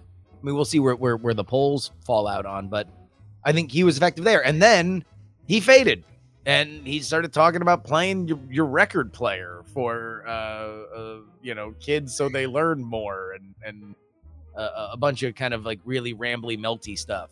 Yeah. I mean, do you given what we know about where we're at with the debates and everything we've done, who do you think's who has it changed who you think is going to get the nomination? Or have my pick from the very beginning was Bernie. Yeah. Right now the clear front runner is Biden. And I think that the reason why is exactly what you said to begin everything. That I will vote for a turd against Trump. Sticking on it. Then at that point, the question is electability. And right now, there is a majority of the Democratic Party, even in the primary, that are worried that both Bernie Sanders and Elizabeth Warren are too far from the mainstream of the party, and that Harris and Buttigieg and anybody else are not as electable as a national brand name as Joe Biden. And so they're kind of betting on the fact that maybe his arm won't fall off and they won't have to like weekend at Biden's him all the way to the White House. But that's where I think that the state of play is right now. Yeah. I think Warren has the best chance right now because Bernie has done, I think, a very a bad job of differentiating his campaign from Warren's campaign. And right now, if he does not differentiate himself from her, then it will just be, oh, do I want Bernie Sanders or a Bernie Sanders that would get elected? Yeah, because that's and kind of that doesn't have the baggage of 2016. Right. That's a good point. By the way, Buttigieg, we got to start saying his name right. Boot edge edge. Boot edge edge. Boot edge edge. You know, I don't think that's right, man. Like I listened to like him and his husband say their last name, and it doesn't sound like Boot Edge Edge. No, it they doesn't. say like Buttigieg. Yeah, it sounds like Buttigieg. Yeah. Like Buddha. Like if Buddha had to go see the judge, Buddha judge, right? Not. I was thinking more with a T, like boot a judge, Buddha judge. Yeah, Buddha judge. But you say it so fast, doesn't matter if it's. I like to think that he's the booty judge. Well, all rise. I think he might be the booty judge. Anyway, booty judge. Well, all right. This is interesting. If you, I mean, it's just a weird thing because, as some people know or like to ignore, I in the past have been somewhat of a Republican voter guy, and every time I have to go, well, I really kind of hate what's happening right now. I guess I may have to vote with whoever somebody else I like. The Democrats always just strike me as forgetting what this is, which should be a referendum against Trump. And people like you, smart political voices out there would probably say to me, well, Scott, they still have to talk about the issues that matter to their base, just like Trump has to talk about the stuff he thinks matters to his base. And their base isn't just sitting around going, we'll take out Trump and then we'll work on other stuff. I just wish they would do that. I wish they would just go, yeah, all this stuff's important, and they're big issues, and it's, you know, whether it's healthcare or whether it's abortion, whether it's 1,000 other things. They're big important issues. But maybe first pick the booger off the dashboard and throw it out the window before you start talking about how you're going to repaint your car. You know what I mean? Like, yeah, but you can't now. I mean, like, what, they're gonna go 10 debates where they all just say, hey, I don't like Trump, like that's not gonna happen. They are all running campaigns, and right now they're running campaigns against each other. Yeah. And if you really want an electable candidate, then you need somebody that has some scalps, that beat some people, that edged out other really good candidates. I don't think I'm very much against the idea that a candidate is stronger if they're unattacked. I think that a battle-tested candidate is way more likely to win a general election because they understand their own weaknesses. They understand their strengths a lot more. And beyond that, I don't think that this can be a referendum on Trump for the Democrats. Like, right now, they either need to say, like, there's going to be some form of progressivism comparative to the norm that will be the message, be it a single payer, a public option, or Medicare for all, or something like that. There will be some argument for that going into the general, and you have to focus on that because it can't just be about, hey, is Trump bad? Because if the question is, hey, is Trump bad, then you're exactly framing it the way that he wants it to be framed, which is, no, I'm good. And so now where is your narrative? Like, right. Where is the win? Yeah. No, you make a good point. Totally agree with that. Final question today, a little bit unrelated. If you had to count how many total faces that likely had Brett Kavanaugh's penis in close proximity to, how many would that be? That was a really weird one. So number one, like, that comes out and it kind of felt like a deleted scene. Like, this was like the DVD for the Kavanaugh confirmation came out, and this was like a deleted scene that they, like, because you get why it didn't make the movie. Sure. You were like, okay, well, this one, the lady doesn't even say that she remembers it, and it's like a third party person. And also the allegation, word for word, is that friends pushed Kavanaugh's penis into the hand of a female. Yeah. Mm-hmm. Now, I know that many of you listening don't have penises, but I will say that if the wording were that friends pushed Kavanaugh so his penis went into somebody's hand, I could see that. That's a different thing. Yes, that's a different thing. To push a penis requires a very substantial penis. certainly or requires a very tiny substantial hands. friend. Yeah. Like I don't know. I have never. I mean, that was a curious one. It's got to be a wording situation where they pushed Brett so that his penis went into the hands. I mean, look, this is something that went to the FBI. The FBI, this landed on an FBI desk, and that was the specific wording that came back. It's not like they didn't have an opportunity pushed to his penis Yeah. into the hand of another woman. Now, to your question, Scott, I, with no evidence, believe wholeheartedly that dude liked pulling out his hog at parties. Like, there is no doubt to me that, like, there and folks, I know that maybe this does not happen in the year of our Lord 2019. Maybe we need to look back in shame at other times that it happened, but I have been around people. There are just some dudes who like pulling out their ween at parties in high school and college and my early 20s.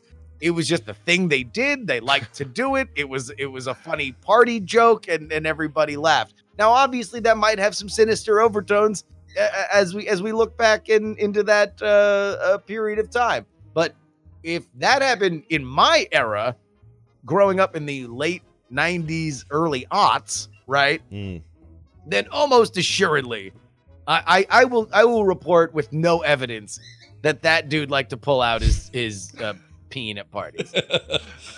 Yeah, I know it's a Brett thing for me, and I know that's unfair. There are a lot of Bretts out there. They should not be. Just the name. The name is I just don't trust Bretts. I never have. Wait, are you telling me that you didn't know the guy who pulls out his peeing at parties? Oh, I totally knew a guy like that, but his name wasn't Brett. But I totally knew a guy like that. Yeah. And Brian, you knew a guy that liked to pull out his peanut parties, Totally right? did. Yeah. Everybody did. This is a thing that happened. Like, I there's live just next door to him still. Right. You know what though? You've had sushi with him. Dave. Oh, geez. Does Dave listen? I can't remember if he No, listens. I don't think so. Yeah, Tina does. Tina, keep this to yourself. She's laughing. She's laughing at this right now. But here's the thing. And I know Justin's not. Obviously, you're not saying this.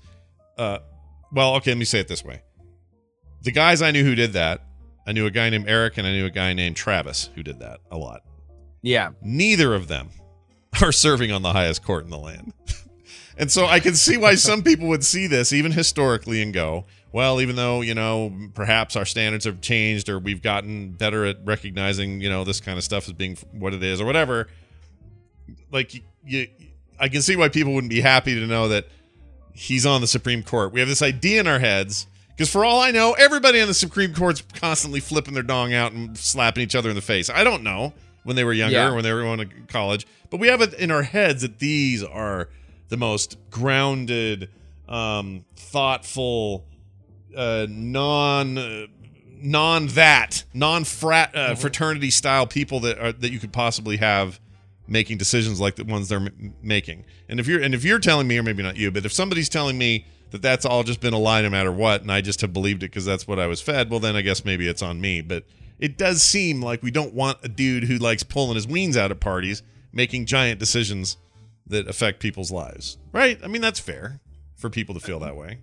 Sure. Yeah. I mean, look, to me, the most credible allegation against Brett Kavanaugh was Dr. Christine Blasey Ford, who spoke at his confirmation hearing. And even then, there were questions, right? I think she had a very compelling testimony, but ultimately, the fact of the matter is that confirmation votes are on party lines, especially these days. And the Republicans had the majority, and the question was whether or not, if Brett Kavanaugh was spiked, then who's the next one, right? Is it going to be Amy Coney Barrett, who is inarguably far more religious and probably more conservative than Brett Kavanaugh? Yeah. There's a lot that kind of goes that I think went into that situation up to and including all of the allegations. Yeah. Mm-hmm. That's interesting stuff. Well, we'll see how that goes. That kind of came out of nowhere, but it did definitely feel like hey, remember this? here's a deleted, like you said, deleted scene. That's how it feels. Yeah. It's really weird. It's a very odd thing. And and everything that's been described about him is such 80s frat, like such 80s movie, like Porky's style telling by of the the way, story. we're going to get so much more of this going forward. Before we die, we're going to have a Supreme Court justice that has a sex tape. Great. Like I'm convinced. Like, I mean, just because Justice Kardashian. Yeah, I'm ready. Well, no, I mean, like we're in. I mean, I'm on the record that she's going to run for president, but I do believe that we are in a situation where, number one, we just record what happens a lot more, and be it physically on media and video and pictures, or even like in this case where, literally, all these things that Brett Kavanaugh did as a youth, and we can find them as distasteful to criminal as we do, but at the end of the day, that's what that is 2019, and so it is all there. It can all be surfaced. It will all come out.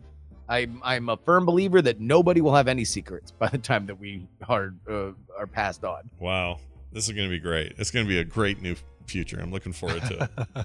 I can't wait until we have a Supreme Court justice with a sex tape. Because in theory, it could go anything. It's like, I had a porn career, but then I became a lawyer. And now I'm a Supreme Court justice. Like, you could go anywhere. In your theory, because part of your theory isn't that we'll have that, but that standards will allow that. And you could argue we're already doing that. Like, Trump credibly accused of all sorts of assault and rape. We have a reality show host as a president. Yeah, like we're doing things that 20 years ago you could have said, hey, I'll bet one day we have a reality TV show host as a president, and everybody would have laughed you off the stage. But nope, here we are. Mm-hmm. So you're probably not wrong. You're probably right. I mean, look, Seiden says it's not a new development to have people in political power with salacious histories. The difference is the lack of consequences.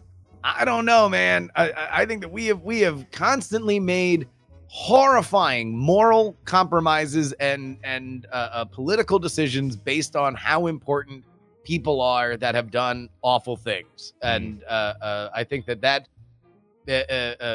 river runs as deep as the Chappaquiddick. Oh, nice reference. That was good. Deep cut. Sorry, too soon. Deep. Don't use the word deep. Yeah. Hashtag Mary Jo Kopechne. Yeah. I saw. Oh, geez, nice recall though. By the way, geez, Thanks. Look at us. We know our history, everybody. All right. Well, this has been fantastic as always. Jury, of course, doing all sorts of great stuff during the week, and should probably tell us now what's happening this week. What should we be looking for over there? Well, man, what have I got going this week? I don't know. Just follow me on Twitter. Yeah. I broke you by making you fire somebody last night on ENTP. Yeah. Oh yeah. No. So what's the deal? Wait a minute. Because last year we did a bunch of weeks, and then we started releasing them like 5 weeks in. Like, what are we doing now? It's gonna be a lot shorter this time. So next Monday is going to be the show where we issue the first challenge. Okay. So the one we recorded a week ago, and then 2 weeks from now we'll have the one we recorded last night. So Hammond's on about a 2-week schedule on this one. Poor Hammond. I know. Well, it helps, your recommendation about like everybody doing timestamps for important recordings or important moments in the recordings they do. That helps tremendously. Yeah, I think he's just after doing a season of it, he's just gotten a lot better too. Like that formula. There's a formula to it now that he's figured out. So. Yeah. So when does that first episode hit? So the episode that's on the feed right now is the one with me and Tom talking about this upcoming season. Mm-hmm. This coming Monday will be the episode we all recorded last week where we met the contestants very briefly. I skipped over one. We didn't hear Jen, but we've edited all that to make it sound good. And then gave them their first challenge. And then a week from Monday, we'll be current with what we did yesterday. 2 weeks from Monday will be what we recorded. Okay, yeah, that's definitely faster than last season. Yeah, definitely faster. Well, it was fun to get back into it and feel that sort of emotional. And boy, you guys are so fantastic, and Jenny Josephson is such a great addition to the cast. We miss Nicole obviously, but she's great. Man, she has a different perspective than Nicole. She has such a technical perspective, and she's amazing. I'll tell you what. This, not to say nothing of last year's contestants. The first challenge we did, without spoilers, it was great. I mean, like everybody was like really, really, really brought it. So I'm excited. It was hard. It was hard to do the first judging, and I think it's going to be even harder going forward. Yeah, I think so too. I think we're getting to know these people, over the week after week, and it's we start getting attached to these people. And so they're part of the family. Yeah, exactly. No, this one's gonna be hard, and if the quality of the first challenge is any indication, like it's gonna be even harder going forward. Yeah, for sure. It's pretty good stuff. All right, Justin Robert Young, of course, Justin R. Young on Twitter. So follow him there. He's got stuff, shows and things and deals. So check them all out. I guess you probably have. Night Attack. Follow me on Twitch after this. I'm going to be streaming twitch.tv/Justin. See, there you go. There's something to catch right as soon as we end here. It's Justin Robert Young, everybody. Take it easy, have fun, and we'll see you next time.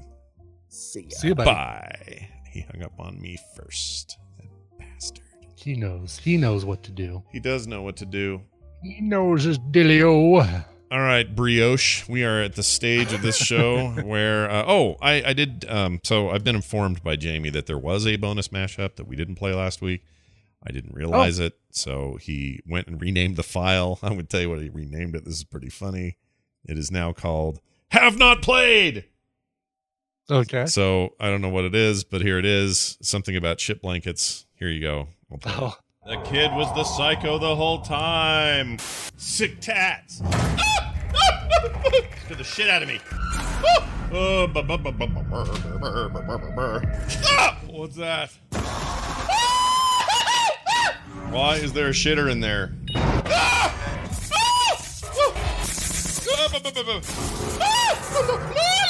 What is it? Yeah, this game's not scary at all. Not scary at all, they said. No. Open the door. It's all wiggly.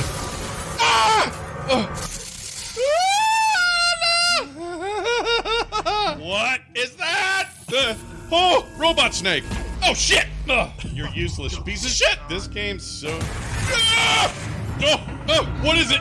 What is that? Oh, no. X, don't give it to me. Shit. That appears to be some horse shit. Oh, great. Oh, shit blankets, dude. Shit. No. Oh, this is the scariest game I've ever played. Shit. Oh, la. Don't do that. No! Frick! What the H? F this game. Shit! Ew, eyeballs. Oh, what the frick is that? Oh, shit. Not cool. Huh! Shut up. There's more of this to come. That much I can promise you. Oh, my lord. Oh, my God. That's a bad one. Apparently, so, yeah. Somebody needs to take this and splice it together somehow with fail videos, like, the fail videos of kids trying to do grinding on handrails and landing on their crotch, and just have the audio of you with the video of them and see if we can get some good timing of. I'm in on that. Who wants to do it? Someone want to do it, or just animate me being an idiot or whatever. But these files are available for whatever hard work somebody wants to do that I don't have time for. Oh my God, that's hilarious. So there you go. Thank you, Jamie, for that. And you can always follow him on Twitter at TMS Mashups. He also has a Patreon at patreon.com/TMS Mashups. It's gonna do it for the show, I believe. We're done.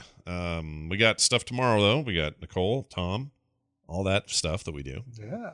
And that'll be fun. And then in the meantime, check us out at frogpants.com/TMS if you're looking to contact us or find our voicemail or our email or our freaking Reddit page or any of that stuff. That'd be great. You also may notice some weird stuff on the Discord right now for the TMS Discord. Nothing will change for TMS people. That Discord is still there. It's still there. You're the one I kept there, but I've learned a lesson. My idea, Brian, you're going to love this. My idea of spreading it out to everybody gets their own Discord was stupid. And I've learned my lesson. Yeah. And you know what? I wouldn't say it was stupid. It was an experiment, and it wasn't stupid. It wasn't like blind stupidity, but in retrospect, I think it was not the best idea. So I've learned my lesson. And it's all coming back. So we're going to just make it the way Discord's supposed to be, which is TMS gets its own thing and a million other things get their own thing. But here we are in different clusters. Yeah, it's just a single channel to worry about. So, and what's really cool, and I don't know if people know to do that they can do this, but when you're in the Frog Pants Central Discord channel that has all these in there, if there is a show that, you know, it's like, oh, well, I don't want to see this stuff, you know, come in the feed or get notified when there's messages. Number one, you can right click on a group and choose to mute the category. Yeah, you can mute a whole channel in there. You can mute a whole category. And you can drag the categories up and down so that if you're first and foremost the morning stream, and then you like Film Sack, and then you like Boop, you can drag those three to the top so that maybe stuff like other things that you don't listen to go to the bottom. Yeah. And your focus can be on the top. Agreed. In my defense, the problem was I thought, and I think I was right about this, the old Frog Pants channel was a mess, and it was full of people just creating channels for no reason that were just dumb channels. Like, here's where we get to be negative and shitty, and here's a room where we get to say secrety sexy stuff to each other. It's like, no, how about we just streamline that? In my head, it was like, well, we'll split it out and that'll make sense. But I think bringing it all back, but still having a better control over what channels get made, we got it. Yeah, I think I like this organization. So, and if you haven't gone there, go and get on. It's linked on the site over at frogpants.com/TMS. So you're saying that I can delete my link to the instance server, the Boop server, the Skim server, the core server. You can get rid of all of those now. I'm going to keep them up for a while because I guess MacBook Pro 17 is trying to see. I haven't heard back from him, but he's trying to see if any of the content can be migrated. So it's possible those channels could get their old stuff moved over, and if so, great. We'll keep it up until we can figure that out. But if not, I'll check those at some point. I'm curious about what happens to our special little secret channel in Film Sack. Oh, we'll still have one. It'll just be in the new Film Sack subgroup. Cool. Yeah, it'll be the same. That would be a good one then to see if we can move over, because there's a lot of people's movie recommendations that. Yes, and if worst case somebody can go and do us the hot favor of cutting and pasting. Select all, copy paste. Yeah, that would be cool if they did that. Yeah. All right. I think that's everything. We should get out of here with a song, though. Do you have one prepared?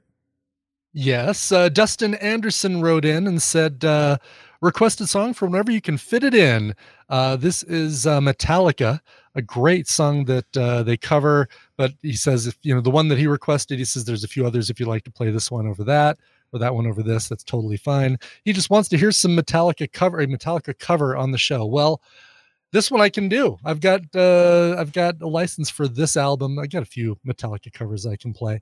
This one is a great one from the 2003 tribute to the Ramones called We're a Happy Family. Here's Metallica covering the Ramones, 53rd and 3rd. All right, that's going to do it for us. Thank you all for being here. We'll see you tomorrow. 1, 2, 3, 4.